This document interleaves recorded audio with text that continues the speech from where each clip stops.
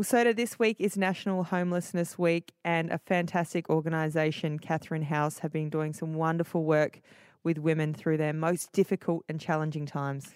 Yeah, it's quite remarkable how they do help. And Tanya joins us now to bravely share her story. Morning, Tanya. Good morning, Soda. Good morning, Erin. Tanya, thanks so much for joining us. Tell us your story and how you benefited from Catherine House.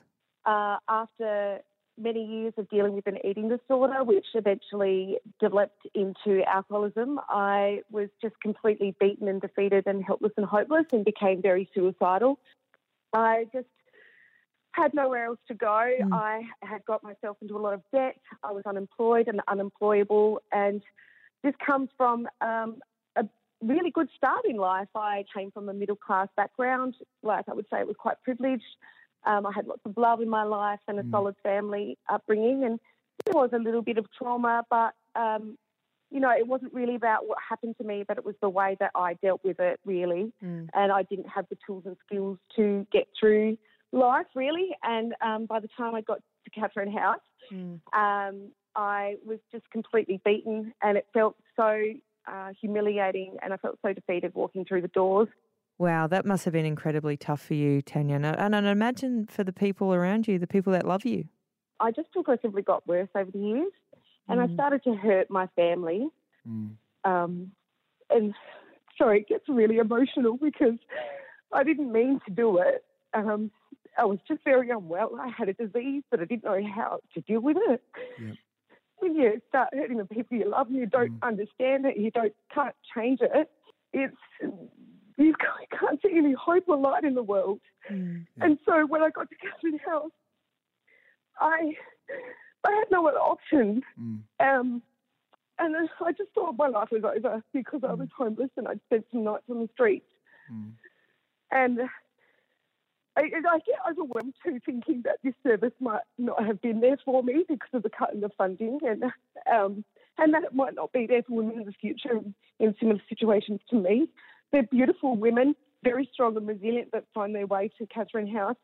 They just don't have the right support and the right skills they need to get through whatever they're dealing with in life. And it just really pains me to think that that's not going to exist anymore.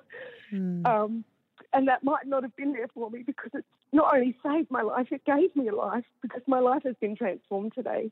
Tanya, your story is unbelievably remarkable, and you are so incredibly brave to share it. Tell me how life is for you right now. It's wonderful. So I recently completed an honours in sociology, built on from my initial degree out of high school. Yep. And I have now actually recently been published in a journal, which is amazing. I didn't think that was ever possible. I now have my own small business, and I subcontract some other women as part of my business. Yep. Prior to coming to Catherine House, I couldn't sustain any loving relationship, and I am now married. I recently got married 18 months ago. Congratulations. Yeah. Thank you.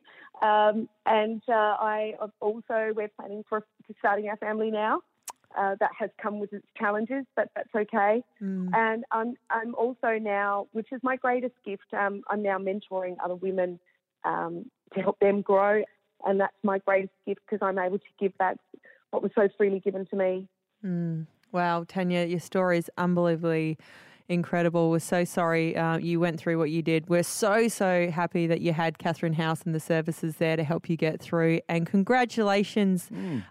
Sounds like life is great for you now, and we hope you continue to, be happy and support other women in the situation that you've been in, obviously. I'm forever grateful, and I'm very blessed. And thank you so much for taking the time to give us this opportunity to share our story. I'm forever grateful. Thank you.